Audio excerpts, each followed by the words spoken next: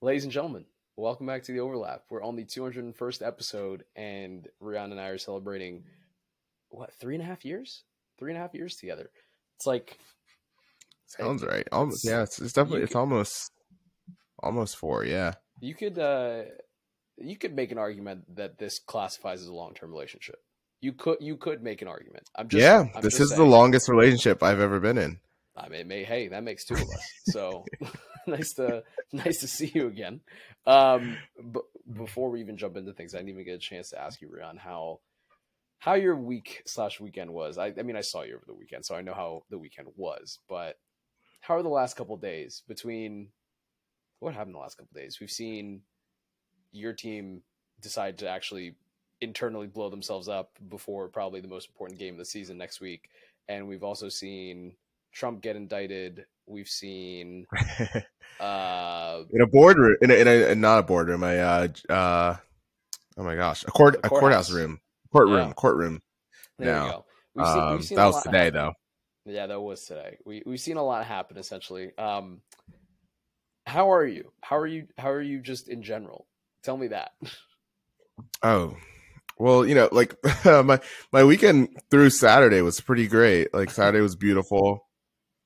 Got I mean, well, like early part of the day, I watched Chelsea and Bayern versus Chelsea versus Liverpool, Aston Villa, and then Bayern versus Dortmund, which I'm sure we'll talk about later. But I was in a bar that was showing those two games at once. It was a Dortmund bar specifically, so it was very depressing. And then You and then managed the to find like the worst Chelsea possible situation. Chelsea yeah, the Chelsea Villa game was on like in the corner, like the only TV that wasn't showing the Dortmund Bayern games. So I was watching both of them at the same time because I could see both of them at once. But Nice. yeah, other than that, the Saturday was really good because it was beautiful out and actually was outside for a lot of the day, and that was really nice. So Love it. Love it. and then then we had a potluck We did. We did have a that nice little potluck. that Elias and one of and his friend Arisha hosted. So that was really nice. That was really nice. If I this ate is so your much food. way, It was great. I was about to say, if this is your way of complimenting my cooking, we have no problems. Our relationship is very strong. Our long term Yeah, you didn't say relationship. how much of that did you cook? Don't worry about it. It was not more than Okay. 25%. It could not have been Oh, more I than mean 25%. I mean that's still a pretty good amount. Like Listen, I guess the better question is how much of the food there was actually brought by people that were not hosting it. oh, that's actually a good question. I would probably say maybe another 25 to 30%, probably. I would say she did Okay. 50% of the cooking. I did uh, 25%, and then everyone else I think did another 25%. I was listen. I don't know why. I was responsible for veggies and potatoes. Okay, which I can do, but I'm not usually the veggies guy. So all I'm saying is, next time around, let me do dessert, and I will guarantee you I'll make up the rest of the Okay. 25%. Okay. Well, it was still great. It was so great. I'm touched. Um, I know. No, I appreciated all the free food. Thank Love you. it. Um, but and then my weekend ended there. Nothing else happened. Sure, well, sure. You know what? We're gonna get into all of it now, so you kind of signed yourself up for that segue. Um, yeah, look, my weekend was actually extremely busy between birthday stuff, hosting this dinner, and Sunday was pretty chill in terms of just board games and vibing. But let's start on the footballing aspect of all of this, Rian. Wait, well, I did one of the things that I did really enjoy from Sunday. Well, two of the things, but I'm not gonna talk much You about can't the other talk thing about because it's Succession. Succession, and I'm not gonna spoil it for Elias. But Thank you. I watched the women's college basketball final, which was Very really good. Yeah.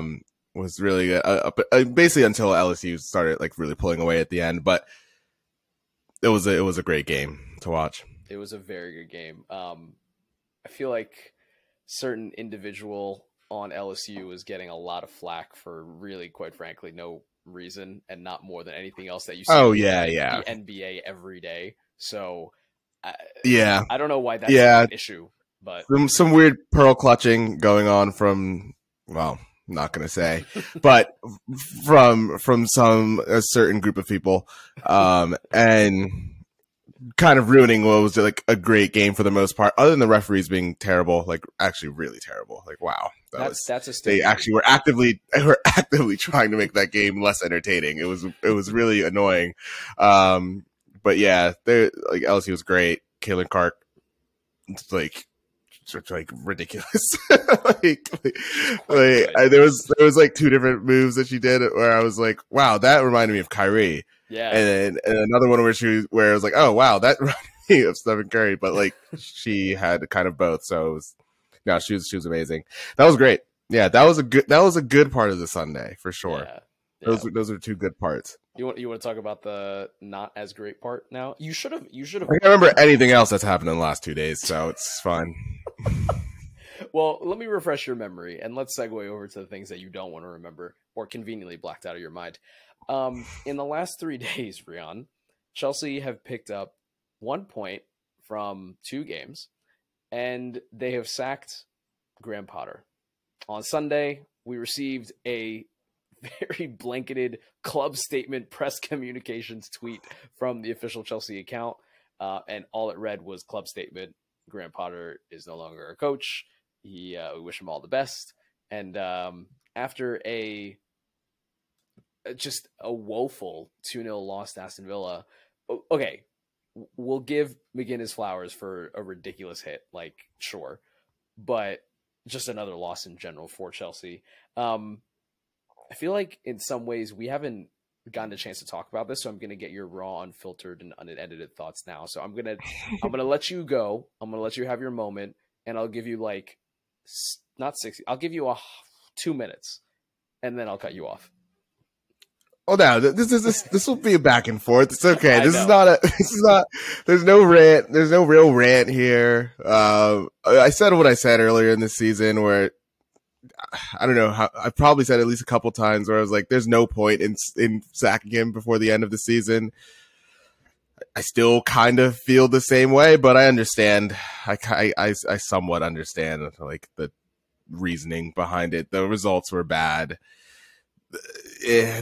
How much you're blaming it on player versus manager is I guess an argument that honestly doesn't really matter that much this way because outside of about that, I don't know because hold on before you say anything else. We talked a lot about player power and the change in culture at Chelsea over the last maybe 5 to 7 years.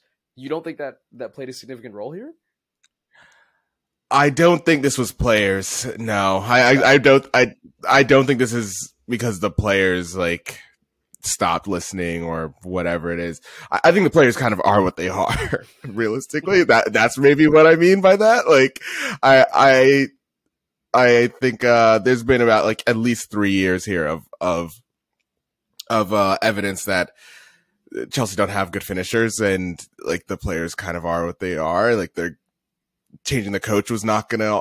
Unfortunately, changing the coach was not gonna all of a sudden make Kai Havertz a better finisher. Unfortunately, nor was it going to make João Felix a better finisher. But those are just kind of, they are what they are.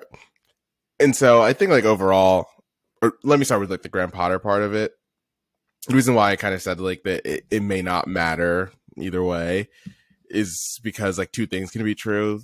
The players are not just, it feels so simple to reduce it all to this, but like the amount of games that they did create better chances than the other side, including the Villa loss, literally including that game, and including the draw today against Liverpool.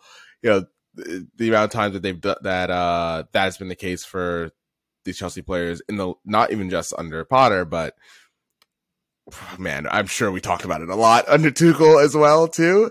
And I hope that my kind of feelings towards it and explanations have been consistent, because I've kind of felt like this anyway. But like the players, the manager can only do so much. He can only get you to the final third. But that's the one side of it. That's like, that part can be true. But the other side of it too is that I also, I might have said this a couple months ago, where I was like, I'm willing to give him the time till the end of the season, But you needed to see some sort of progression in terms of like how the team plays or any sort of consistency, really.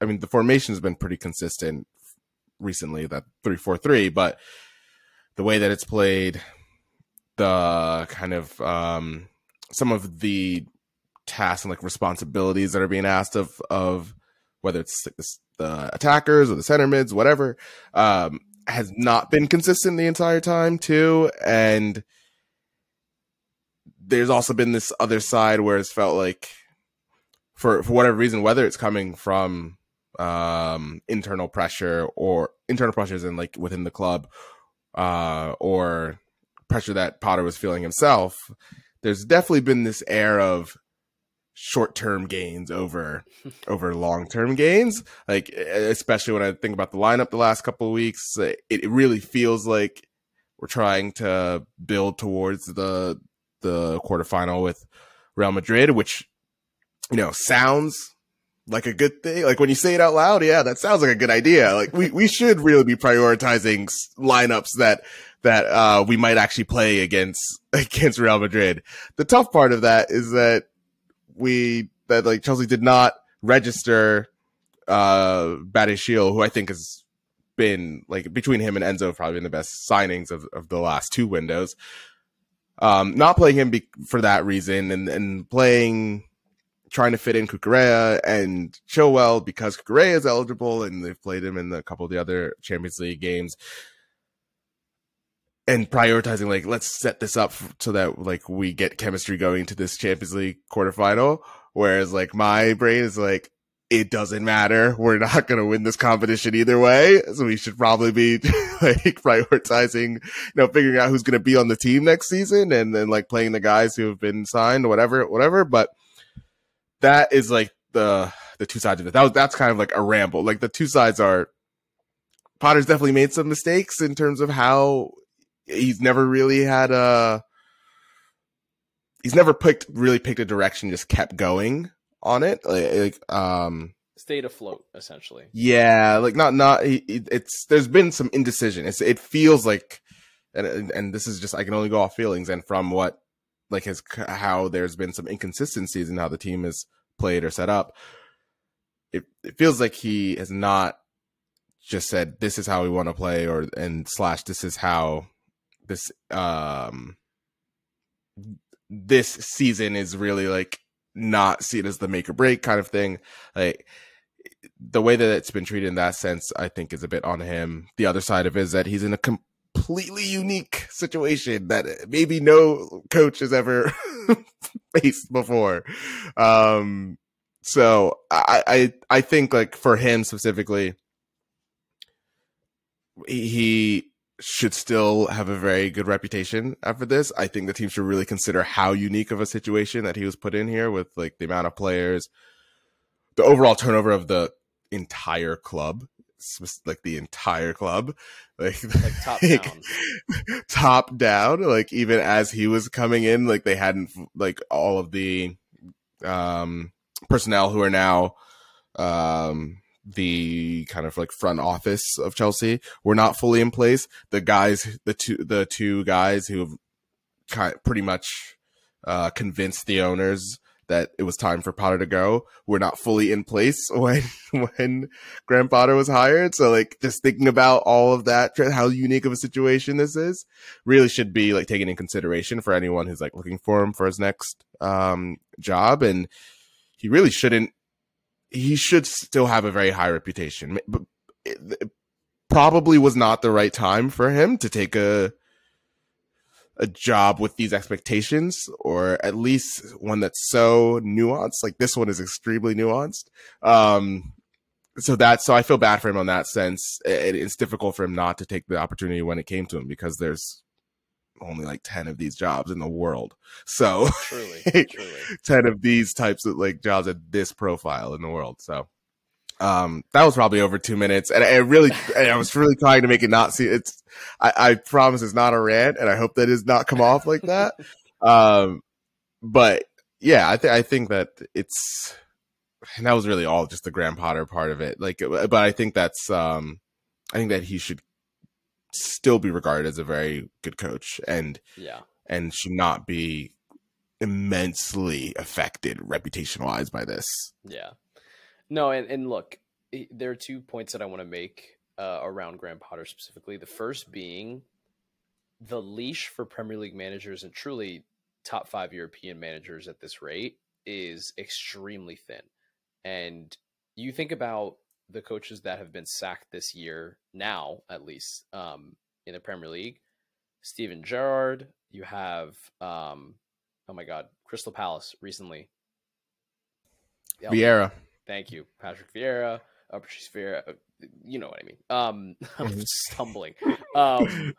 Antonio Conte. Antonio Conte. You have there's another one that Brendan Rodgers. And so yeah, that was a big one this weekend too, right? It was a big one. And the point that I'm trying to make is right now the top 3 managers in the Premier League, or the 3 managers with the longest tenure are Pep Guardiola, Jurgen Klopp, and I believe it's I don't know who the third might be, actually. It's a great question. I'm trying to think about who it could be right now. We'll get back to you on that, but I actually genuinely don't know who that would be. But my point was going to be there are I believe 3 managers at the top of that list. Everybody else is about 1, maybe 2 years max, and then below. It's probably Mikel Arteta, realistically. Yes, yeah. I might not be right. I might not be right, but it probably is. He's got to be really close to the top 3. It is because he's now going on 4 years. So it is those 3 and everybody else basically. And so this is unfortunately becoming more of a common occurrence where that leash does get shorter and shorter because everyone does want short-term gains. Now, in respect to Graham Potter, and this is the final thought that I'll make on him specifically, you had mentioned earlier in the year that there's really no point in sacking Graham Potter. Like, they're realistically, between now and the end of the season, you're not going to find out anything new about a new manager, etc. I'm curious if your opinion on that changed when not players, but names like Julian Nagelsmann, Luis Enrique, right? Those managers start getting mentioned in the context of potentially becoming a Chelsea manager. Did that change your opinion at all? I don't think so, honestly. I would. Those are two coaches that I would be pretty comfortable with being the next coach for sure. But no, I think like in the sense of you could have. I realize that the public outcry of what it could have been as this season progressed under Potter, and there's still 10 games left. It's not like there are only 2, 3, 4 games left. So I understand like it could have become really untenable from a fan point of view, right? Atmosphere in the stadium and whatnot. But I think even if you bring in one of those 2 guys right now, like I still don't think I'm learning anything much new about the team. I don't think we'll learn anything really new about the team until there are some outgoings in the summer, realistically. So yeah, I still feel that way in terms of like how good could this all have been if like a coach was fired or hired earlier. So yeah, I think it's all like a tough situation, honestly. Yeah. Like there are definite. It made it very difficult because you had the one side where, like the conversion rate of everything. Like I was reading the Athletic article, and there's like Chelsea's conversion rate under Potter, or it might be this season in general, something like 7%, which is like the 4th worst or something like that, or 3rd worst potentially in the league. And that's difficult. And then it's made more difficult by the fact that Chelsea were not creating a lot of like really high quality chances. Like their expected goals per shot was in like the 0.1 region, which is like mid-table to lower. Is the best teams you expect to be in like that 0.13, 1.4 area. So it was just not really tenable on either side. It felt like by the end here, and I feel bad for Potter really, and it's just it was just an unfortunate situation that he that came about to be like his first chance at one of these huge jobs. Yeah. Hey, listen, I think there will always be future jobs for him as long as he wants them, but we do have to part ways with Graham Potter, and I don't even know if you want to say anything about Chelsea at this point, but I do want to move on to talk about City Liverpool, because that was an exhilarating game from entirely one side of the of the ball.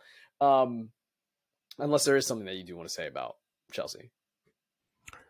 No, I think there'll be a lot to come over the next couple of weeks, depending on how quickly they're going to move on this next coach.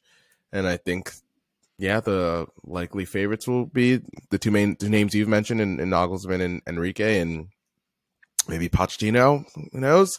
But yeah, I'll have more to say on it if it's a certain coaches. If Nagelsmann is the next coach, I'll have a lot more to say on it. Between him and Enrique, I'll have a lot more to say on it, and whoever gets chosen, honestly. But there's still time. It sounds like they're going to be somewhat patient with this, unless one of those two guys are really looking to start now. I mean, there's no point in someone coming in for the Champions League ties or games against Real Madrid, because you're just asking to be a scapegoat. But I'll leave you with this thought, and then I'm done talking about Chelsea for your own sake. The last time Chelsea actually beat a quote-unquote Big Six club in the league specifically was January of 2022. And that was a 2-0 win over Spurs, and how far those clubs have changed even this season. But Rian, let's shift focus entirely, please. Let's talk a little bit about the Manchester City-Liverpool game this past weekend. City 4, Liverpool 1. Liverpool did, of course, score first in this game. And that went on to be their only shot on goal the entire match. This was not close. This truly felt like such a fall from grace from about 3 years ago, maybe even 4 years ago, you could argue, in a tie. I would say literally like 9 months ago, yeah. 1 year ago. Yeah. At max. I mean, look, you're talking about a team that beat City back in, I think it was literally 5 years ago, not to the day, because they played on April Fools this year, but like in April of 2019, Liverpool won 3-0 against City. And it's not like the personnel have so drastically changed, albeit, the core is still there. Let's talk about, more importantly, what went wrong for Liverpool. How did this happen? How did they get into a position where, your back line was, Liverpool's back line was Gomez, Matip, Konate, and Tsimikas, right? So no Van Dijk. The rest is iffy at best. I mean, you and I have talked about this. I feel like Van Dijk was starting in that game. He didn't start today against Chelsea. Sorry. Oh, no. that was the Chelsea backline. Thank you. But so replace Van Dijk. That's still iffy at best. I don't know what to tell you. And then from a midfield standpoint, I could go on, and I think we could talk about it forever. But just give me your thoughts on what you thought went wrong with Liverpool. I started cracking up as soon as you asked that question. Like it's at a risk of sounding like a broken record, it's the same thing. Like we have enough evidence now for this season.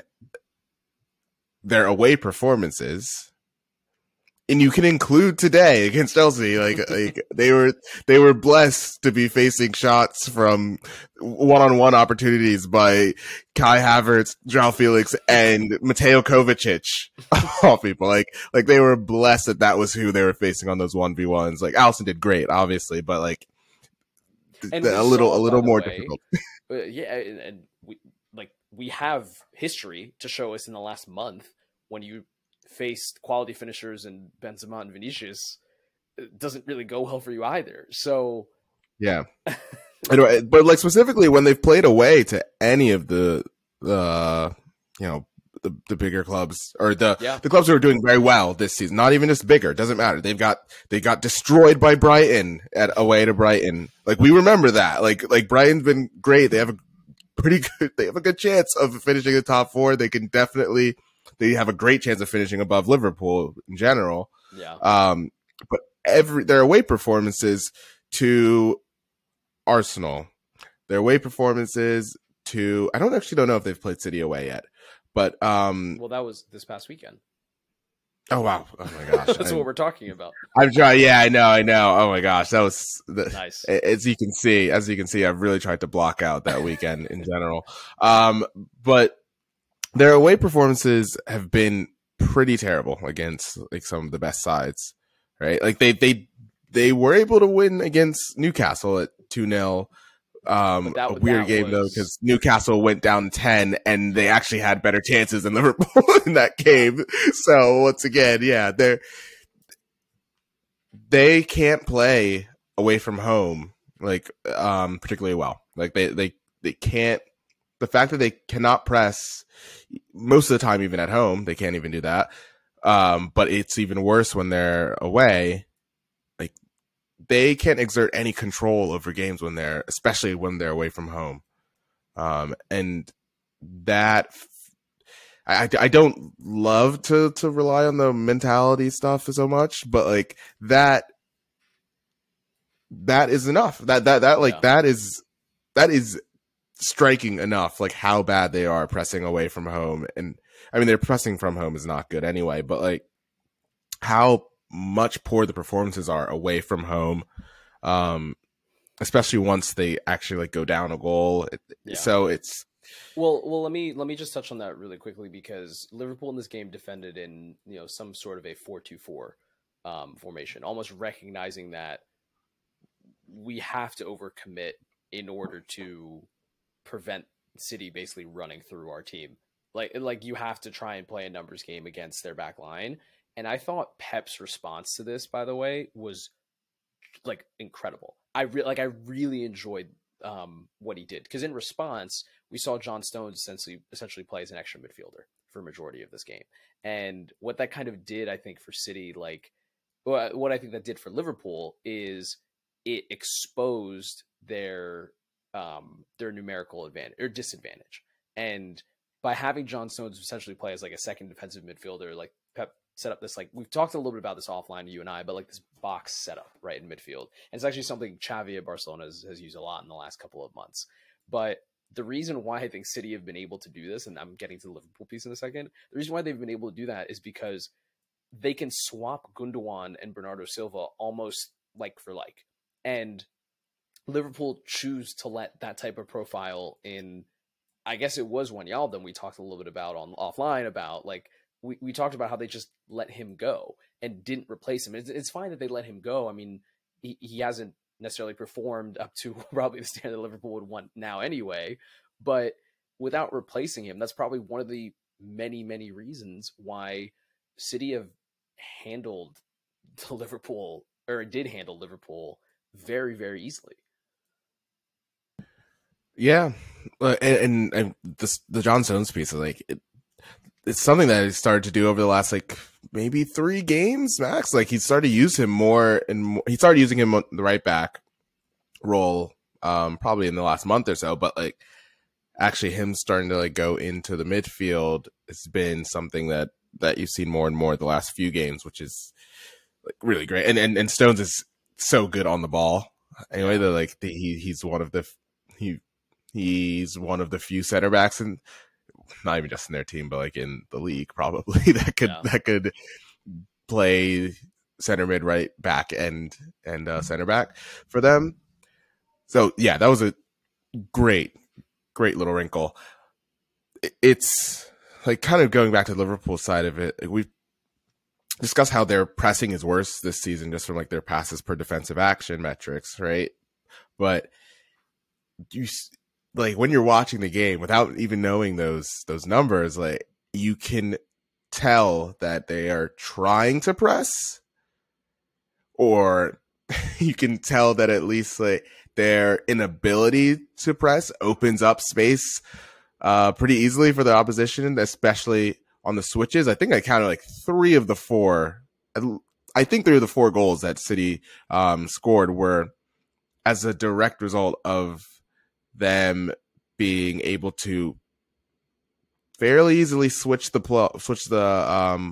play away from like Liverpool's, the Liverpool like crowding players on the one side, kind of trying to press, kind of really carrying this phrase right now, but kind of trying to press, and then City just moving it to the other side and finding someone in space. I mean, I want to say it was maybe it was the second goal for City where Julian Alvarez played this great ball to Mahrez. Like it's like 2 touches, and he played this ball that was ridiculous. That like it's not even on unless you play it perfectly, and you're basically begging Mahrez to run onto it, and then he ends up crossing it for De Bruyne. But almost every one of City's goals, I think even you go back to the first one that Alvarez scores, like the play between Grealish and Gundogan, and Grealish, who I've been critical of this season, but he's been really good the last few weeks. Like, and he has. And I think I probably underestimated though how much time it's taken for someone, especially Grealish, who came from a system where he was really heavily relied on to do a lot of the attacking work, to kind of have to fit his way into a system more than one that he was in before. So honestly, props to him. He was great, and I think that City they're just so much better than Liverpool, and that's not a crazy thing to say. Liverpool in 8th place.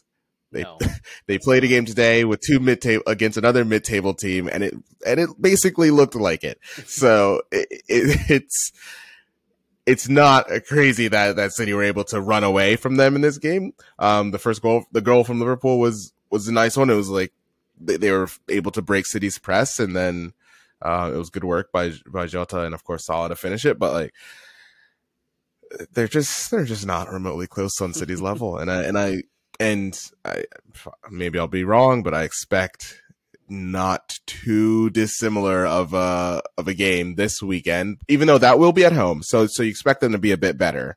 Although, the evidence of every game you've watched of them this season would tell you they're even a bit better is not going to be competitive enough, especially against Arsenal. Not for the league leaders, no. But you mentioned 2 players that I just want to hit on really quickly: Julian Alvarez and Jack Grealish. Julian Alvarez made some incredible runs and some, to your point, ridiculous passes in this game.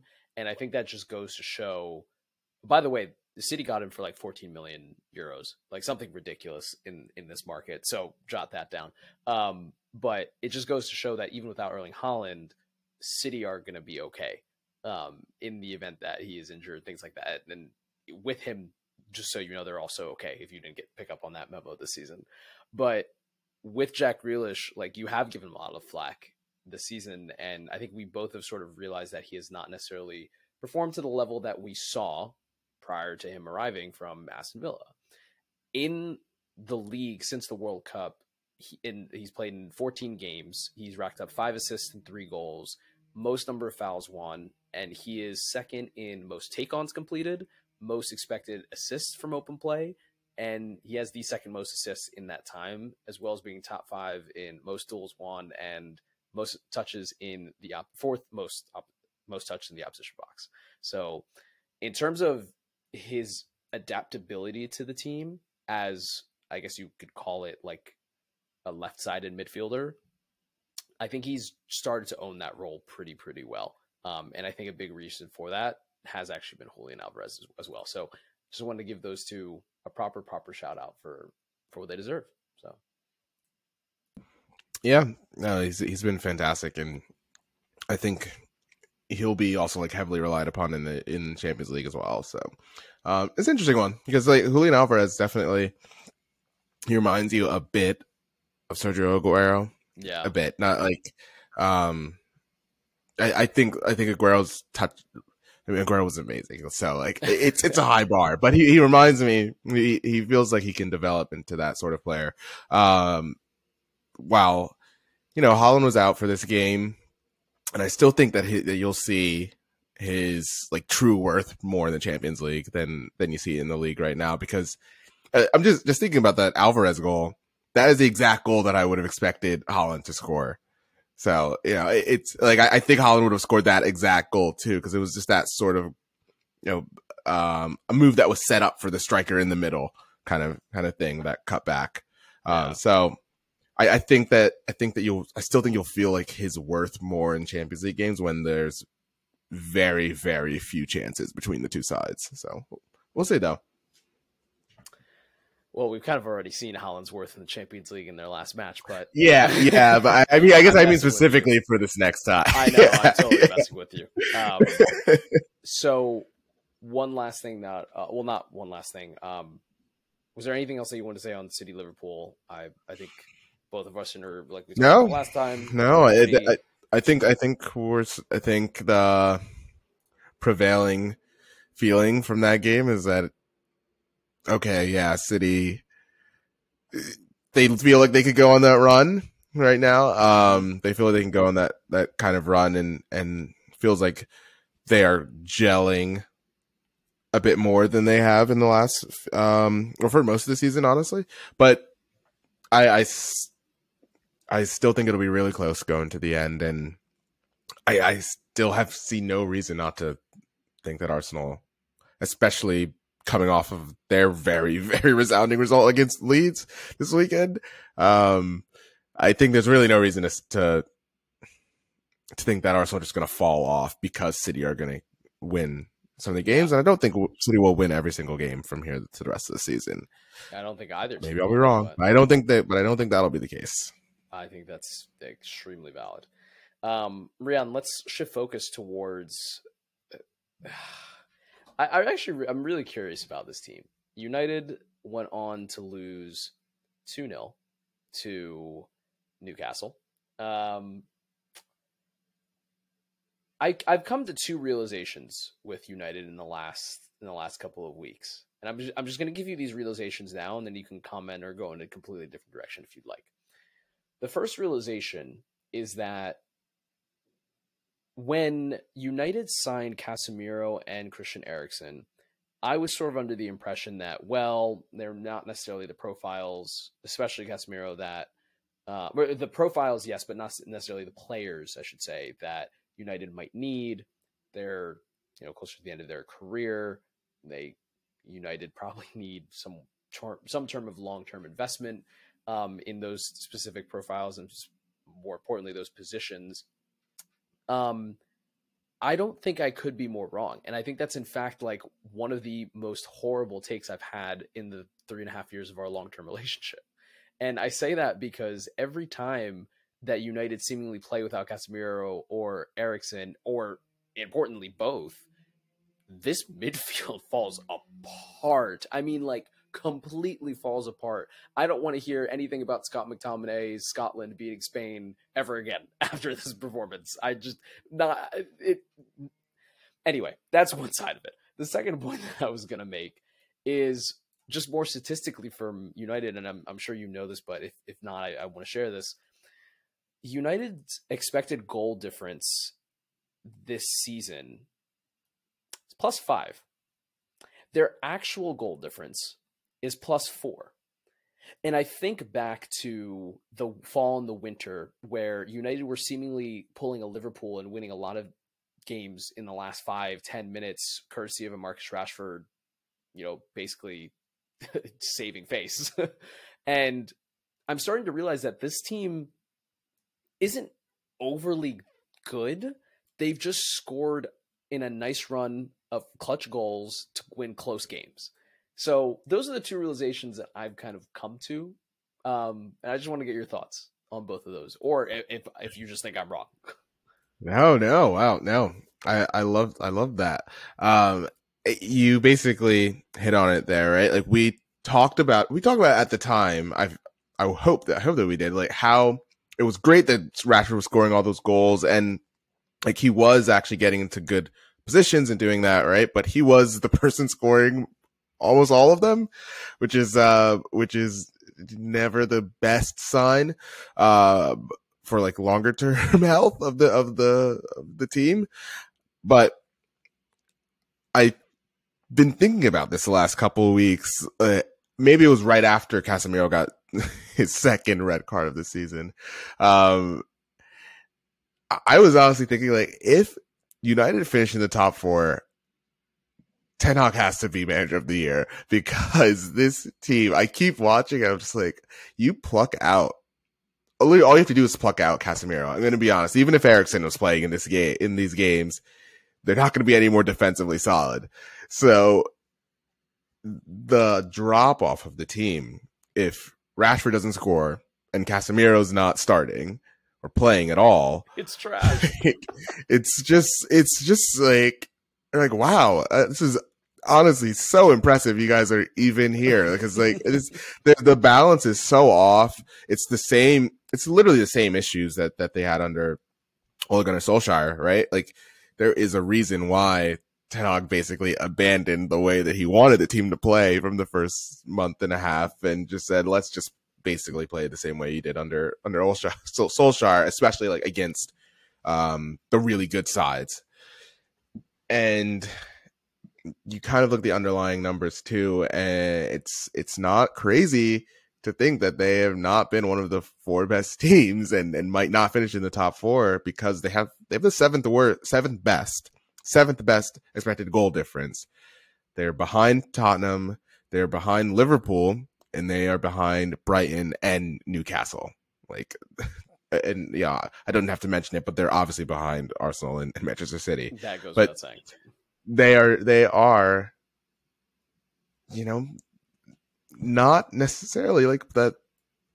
It's hard to say that they are the fourth best team, even though, I mean, and it's really hard to say now because they're in fifth, but Smooth. it's hard to say. I actually thought they might have still been in the top four, but it's not inconceivable to see them finishing outside the top four, right? I just feel better about Newcastle, especially because they don't have any more games other than Premier League games, right? Because United still have to play Sevilla in Europa League, right? And you would expect they probably get past Sevilla, You would and expect. they still have more games to play, and Yeah. they still have more games, and we might come down to a situation where they make the Europa League final, and that's the only way they can get into the Champions League next season. You wouldn't be surprised when you just kind of look at the team. It's a very weird position, that, because we were talking about a United team that were on a roll. But I think, to your very first point, Marcus Rashford and his goals covered a lot of cracks, because, quite frankly, like, this was a different team 3 weeks ago. It just was. They were quite literally just different personnel on the field. Better personnel, might I add. Yeah, Casemiro getting his more red cards in the Premier League than La Liga is. I'm not even going to go there. But let's shift focus maybe around towards Newcastle, because they seemingly got back on track. Now, of course, they're in third, but it's not, as you and I call it, a true third, because they have 2 more games played, I believe, than any of the teams around them. I have to double check if that's correct, but no, they are a much better situation. They have played 2 fewer than Tottenham. Oh, they're so fine. Never mind. I thought it was the other way around. Yes, Spurs. We'll get to them next. Don't worry. Is there anything that you want to say about Newcastle specifically? Because we've talked a lot about the importance of Alex Isak. In this game, though, I don't necessarily think he was the standout player. I mean, I forget what minute he was subbed off anyway, but just tell me about what you think about Newcastle after watching this game, because I don't think this was like the Alex Isak show. No, maybe not necessarily, but if you go back and watch the first goal, it first starts off with David De Gea putting Rafael Varane in just a terrible position with the pass, and that was what immediately makes them lose the ball. But the ball ends up eventually getting deflected up in the air, and Isak brings it down perfectly on one touch, and plays in, I think it was Jacob Murphy, who then he crosses to Saint Maximin, who crosses it back or across the 6 to Joe. I'm forgetting who scored. No, was it? The first goal was Willock. Yeah. Willock, yeah, across the back, across 6 to Willock, and that goal doesn't happen without Isak's touch, a second or two of hold up play, and then playing in the pass before the pass, the assist before the assist, pre-assist. Yes, you got me. But yeah, so that was so important. Like I know those moments don't show up as like an assist or whatnot, but that goal doesn't happen without his pass there, right? So I think he was still good, and I think you still see like the quality that he adds when he's there. And that's one moment of it. But overall for Newcastle, like their pressing was really good. They were begging United to pass it back to David De Gea. They were just begging for him to do it, and everyone's begging for him for United to do that. Like, David De Gea, look, David De Gea has just never been good with his feet. It's never been a strong suit. I know a lot of. He's a great shot stopper. He had a couple really good saves in that game. Yeah, and I think a lot of people in Spain, probably wonder why he's not being called up for being such a great shot stopper, and then I don't know, watch this game, or I forget, I think it was 2 games ago, the blunder that he made that led to a goal. Like, it's not going to work for Spain. So, no, it's never will. It really never will. Yeah, I know, but from Newcastle point of view, it was a bit more of the same. Like their pressing is great. They are so tough to beat at St. James Park, especially with that atmosphere. But everything really starts with like their pressing and how good they are at really making it difficult for the opposition to progress the ball up the field, right? And then even when they do progress it up the field, they have good defenders, like one-on-one defenders, like Dan Burn.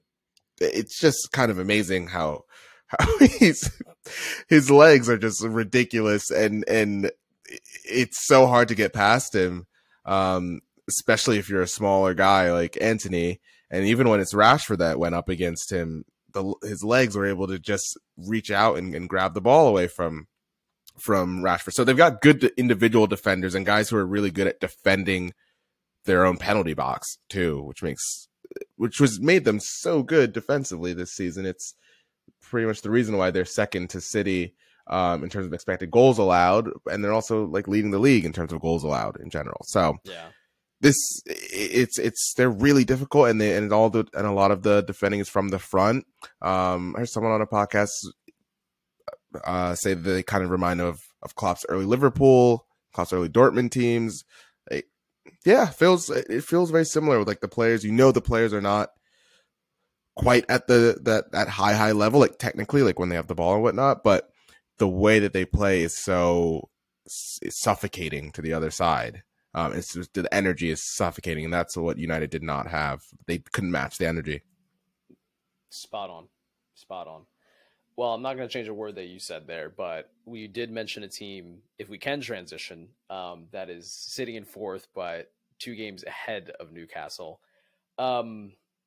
If you are a Spurs fan and you've made it this far in the podcast, kudos, because what we're about to discuss as it relates to Spurs might not be so savory or pleasant for your own liking. Rian, 2 red cards, 1 point each. Michael Keane, defender for Everton, to my knowledge, has never scored a goal for Everton. Is that correct? I believe that's correct. I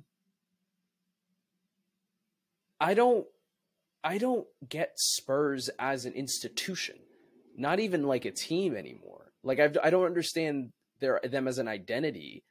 The memes and the jokes have always been there, but in terms of results, in terms of overall performances over the course of any given season over the last 6 years, has anything changed? Has anything gotten better? I asked that like very genuinely, and if you could prove to me that is the case, I would love that. And just to put this into context, by the way, Spurs had 2 shots on target this entire game. Everton had 6, and we all know where Everton are both as a club and as a team right now. I'm stumped, man. I mean, it tells you enough that Lucas Moura got subbed into this game, and And then then promptly subbed out. yeah, subbed himself out. Yeah. Like, I mean, look, Everton tried to give this game away. Specifically, Decore tried to give this game away. I understand. Look, Kane absolutely flopped, fell to the floor, whatever. But Abdoulaye Decore just turned the most, like, normal little shoving match and for whatever reason decided to claw Harry Kane in his face, like, for whatever reason. I don't know. I think the Tottenham side, like you said it, it's basically a lot of the same players that were on the team when they made it to the Champions League final. Well, maybe not a lot, actually, because a lot of the defenders are gone and then Dali's gone, but a good amount of players that were on this team when Pochettino got fired. And between then and now, it's a lot of the same, right? So I don't know. I think they got out coached realistically in this game. When you think about, like, their best chance, absolute best chance of the game that Tottenham created was the penalty for Harry Kane. And that was pretty much it. And even after going up a man, they didn't really create anything like of a big chance. Yeah. Right. And this is kind of what you get. You leave yourself open to Lucas Moura being an idiot, and then the guy that he almost, like, injured taking a pop shot and scoring. And I do just think that at this moment, especially Tottenham without a permanent head coach, like, Everton are really difficult to beat, and you've got to play way better than they did. Yeah. And at this moment, Sean Dyche is a better coach than any interim coach that Tottenham's throwing out there. And maybe that's part of this. That's kind of what I was going to say, is, like, the context, of course, is that Conte is no longer there, and this is kind of a brand, quote unquote, brand new situation, but it's a new team under new management. But even in prior seasons, when this has happened, when Mourinho went, when Pochettino went, nothing. My overall point is nothing has improved. Nothing, absolutely nothing. And the only thing that has also, otherly stayed consistent has been the imprisonment of Harry Kane, based on just a ludicrous long-term contract. So I don't have any answers for you, Spurs fans. I don't. Other than, I think you kind of need to clean house from, like, the prior core. That's the only thing that I can think of. It's not even just at the player level. I mean, of course not. Yeah, their sporting director, the one that can't actually the one business. That, like, yeah, the one that since November, when the Juventus board resigned, we all knew that something bad was coming for not just him, but for all of the Juventus executives involved. He was still at the club at that time when even the president of Juventus, the chairman of the board, resigned in November, and that was not enough for Tottenham to say, maybe you should take some time off. It wasn't until we got to end of March, where it was finally decided that FIFA was like, yeah, we're not gonna say that he's only banned in Italy. That doesn't really make sense. So it's like, yeah, he's banned overall. And even then, it took Tottenham a few days to actually process, suspend him. Basically, they still haven't fired him. I think he's suspended. So, like, from that level down, there's just been so many poor decisions. And it just kind of leaks on, like, the way down, trickles down into the fact that the squad hasn't changed a lot, or even some of the signings that they have made. Like, what was the point of Danjuma if he's going to play, like, 14 minutes for the second half of this season? Well, we were kind of saying that when that transfer was announced, like, why are you leaving Villarreal? Like, for your own sake? Who wins? Yeah, well, yeah. It was. I mean, we gave him the same conclusion. It was the money, obviously, but Yeah. The question was more on the Tottenham side. Is like another attacker? Oh, interesting. I guess no one wanted a midfielder that could pass the ball. That was still not a priority at the time. As if they're not few and far between already. Yeah. Yeah. But yeah, look, I don't know. I don't know where Tottenham goes at the end here. Yeah, maybe they end up. Maybe it's Potter. Who knows? Like I think probably not. But I don't think so. But I would also not be surprised if whoever, like, if Chelsea get one of Enrique or Nagelsmann, I also wouldn't be surprised if Tottenham goes for the whichever guy is there. It seems like if Nagelsmann wanted to take that Tottenham job, you probably would have heard a bit more about that right now, but that seems kind of cold. So we'll see. I think the issues are, a bit going to take a little while because there's players that have to go, and there's lots of players that they need to sign. True. Well, we'll leave it there with the Spurs stuff because it kind of blows my mind, to be honest. So, Rian, let's take a quick break. I just mentally want to, and then I just want to touch on Bayern, Dortmund, and PSG because a lot of stuff is kind of popping off around Europe. Well, do you want to take a break or you want to just do it? We can just do it if you want. Yeah. The last thing I'll leave off with is just the Premier League relegation fight, which is just bumbled around. With Bournemouth and Leeds, who have both won and lost in the last couple games, basically just traded spots between one was 17th for a day and the other one was 18th, and then it just switched again today. But still so crowded.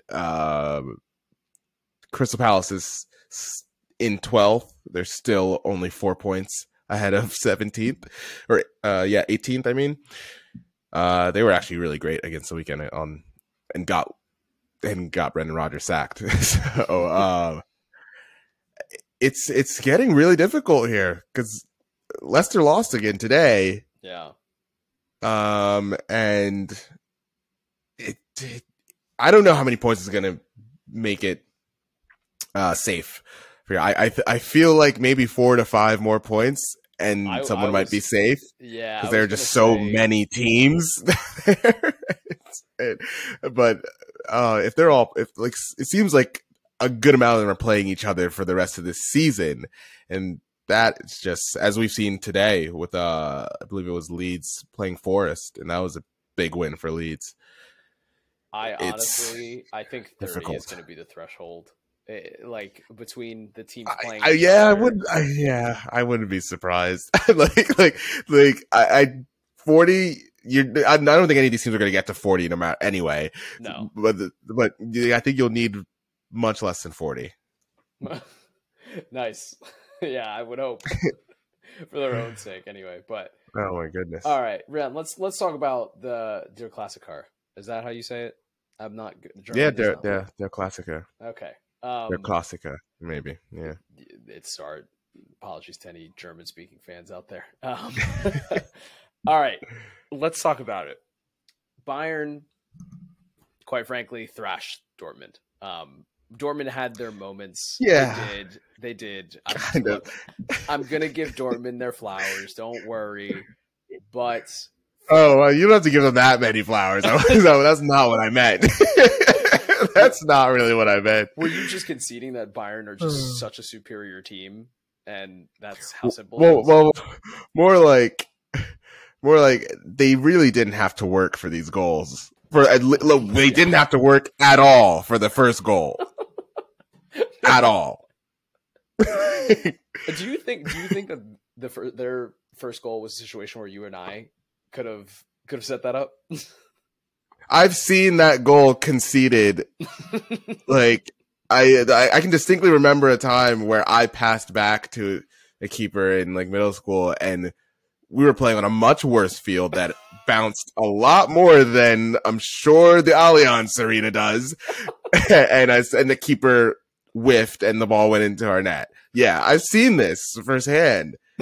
I've never seen this firsthand from maybe I've seen it from a professional keeper on some random video on Twitter, but not from a video, not live and at this level.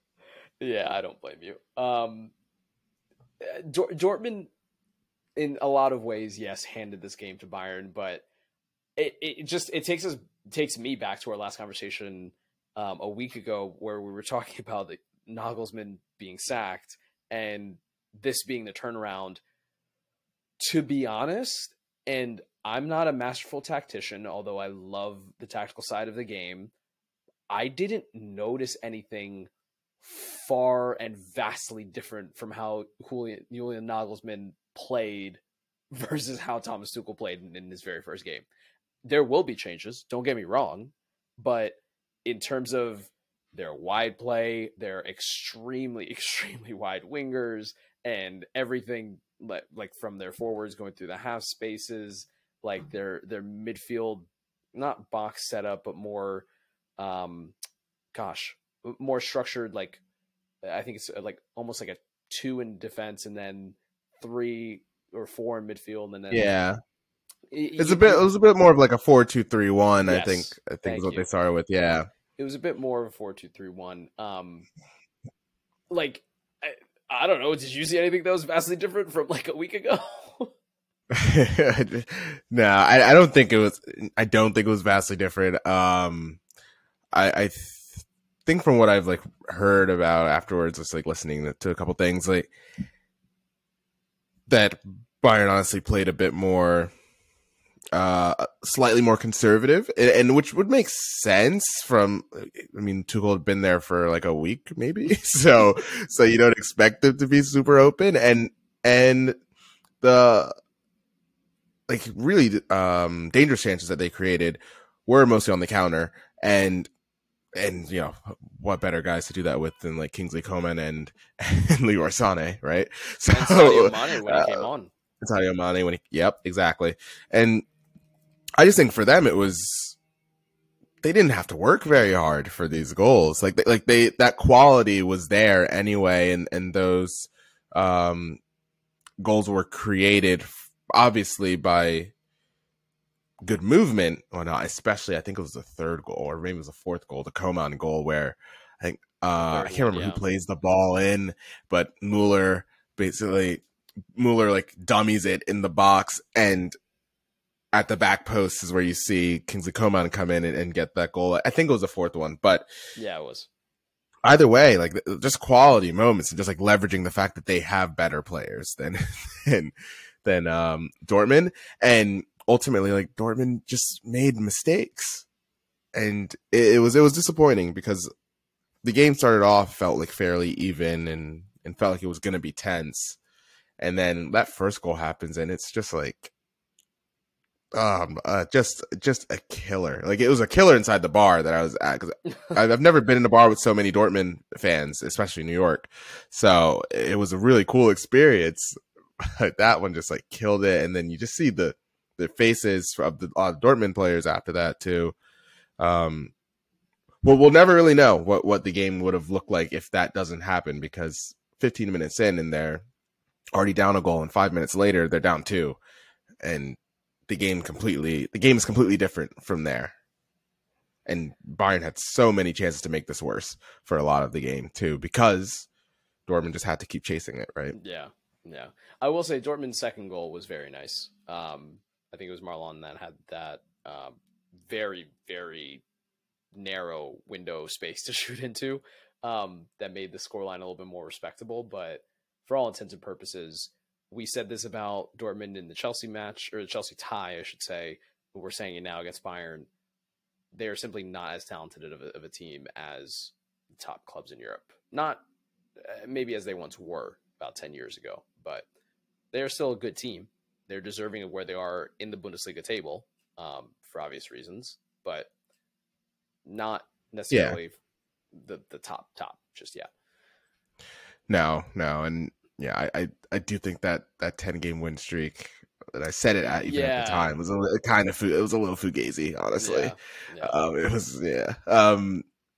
And I still kind of hold this other overarching thought about Dortmund now, like especially in the last 3 to 4 years, where I'm just like, are you purely just a like lottery factory, basically, where you just bring in really good young players and you know that the infrastructure is good enough and like they're gonna stay in the right mindset or whatever, but you're just like trying to hit on on lottery tickets and hit on someone who's gonna get you a lot of money and not really building teams to win necessarily, to like win trophies, and purely just to keep selling young players for huge profits, which is a model, is a perfectly fine way to run the club, obviously, but like it's just tough that if that's the second richest club in the league and that's their strategy, you get to a point where a team wins the same league 11 years in a row. yeah. If I speak, I'm in big trouble.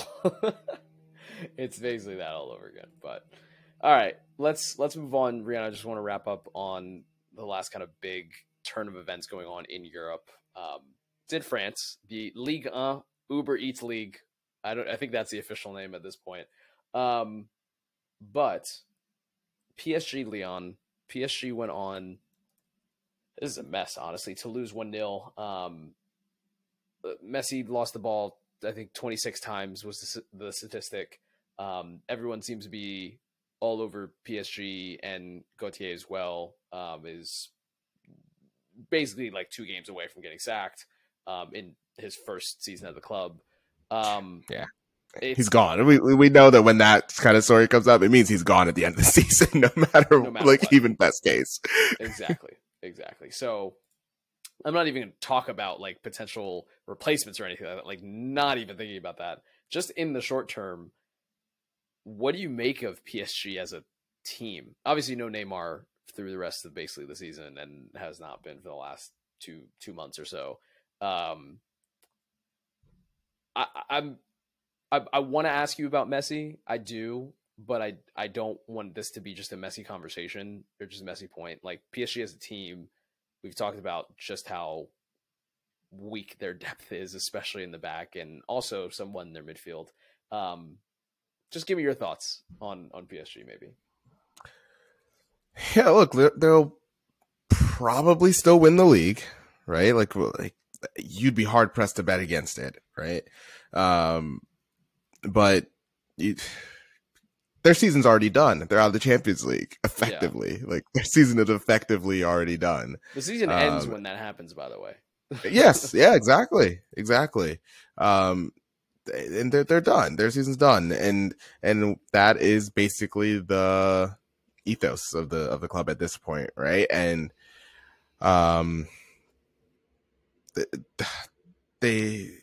you can't see Messi, Neymar, and Mbappe on this team next season. That's not happening. The question is how many of them are going to leave. Yeah. And I don't think any number would surprise you, right? Like, you wouldn't be surprised if all 3 of them are gone, right? But it's just a team that has really a weird identity. There is an identity, but it's a weird one, and one that obviously doesn't jive with the fans, at least the very loyal ones, and doesn't even really make sense towards like the attackers, or at least one of the attackers, I'll say here, right? So they're really weird one. I mean Messi specifically. I know. For anyone out there who's unsure, yeah, and they're just so weird in a country that produces like 16 million really good young players a year, and like so many that like even the great ones have to go, like, you have to go play for like their grandparents or their parents' countries, right? Like mostly North African, but like they are teething with talent in terms of like the geographical area, and yet they have so few players that actually come from that area. Mbappe being the one, but they didn't even produce him. They actually had to pay. They had to pay so much money to get him. They had to make him the world record signing to get him, which is just hilarious. Meanwhile, you have guys like Nkunku, you have Coman. I mean, even the Thuram brothers are from Paris. I don't think they came through the academy, but again, places teething with talent, and they basically ignore it, and everything about the club just feels like very hollow. You know what? That actually, I'll leave you with this analogy. PSG feel like that really, really rich person you see walking down the street with like the Gucci bag, the Louis Vuitton shirt, like the basically designer everything, like whatever. And then they get home to their like 300 square foot studio apartment in the middle of nowhere. And in reality, they're extremely unhappy and depressed, and they're just trying to mask all of their sadness by buying a bunch of really expensive stuff they can't afford. That's exactly what PSG feel like to me right now. And quite frankly, since they were bought by the Qataris, that's what I feel like they've always represented in the world of football. But we're just a podcast. We can just talk about it. It's up to everyone else to come to their own determinations. It's crazy to me because, like, I honestly feel like those teams that had like Edinson Cavani, Ibrahimovic felt more functional, or were more functional. They were more functional. They just were more functional. They felt like they were actually kind of on the cusp of something. Like the club in general, like it felt like they were kind of on the cusp of just basically being the French Real Madrid and having, which they basically are trying to be, but execution has been terrible since those players have left. Yeah, and honestly, when in 2013, I think it was 2013, 2014, when they got knocked out by Chelsea, and this is when Thiago Silva was, in his prime, that was a really good team that I thought very much could have made it to the semis and gone on to do something in that Champions League. So they were more functional because it looked like they were more functional because they were. And also this whole Galacticos project, we've kind of seen, does not fully work, a la Real Madrid, a la basically most big European clubs at some point in the last 25 years. So yeah, PSG, I don't know what you're going to do. You probably have lost. I said this last summer. I thought they were going to lose 2 of the 3 front 3 last summer. I think that's just going to be the case this summer if they could especially find a buyer for Neymar. But I don't necessarily see Mbappe leaving before the Paris Olympics, to be honest. So, oh my goodness, you think they're going to kidnap this guy? I don't think they would. I think they do one more year, Kelly. I know. We convinced you to stay just for this World Cup, but one more year. No, I don't think the Qataris give a excuse my language. They don't give a shit about the Paris Olympics. Like I don't think they care about that. I don't think they do, but I think like Macron you think he would care, and I think he. Oh my goodness. Well, Macron might get literally. He might get beheaded by his own people like soon enough with what he's been doing and knowing the French. Like how French. So I don't think you need to worry about that. Yeah, I'm not disagreeing with you. But anyway, with that, ladies and gentlemen, that wraps up this week's podcast. Arsenal Liverpool is coming up this weekend. We have a Classico coming up probably later today if you're listening to this on Wednesday when it comes out. And we've got a lot more coming out with the Champions League and the Europa League being back next week. So we'll be back talking all of it. Thank you as always for listening and enjoying Ryan and I's long-term relationship. See you next week. Thanks, guys.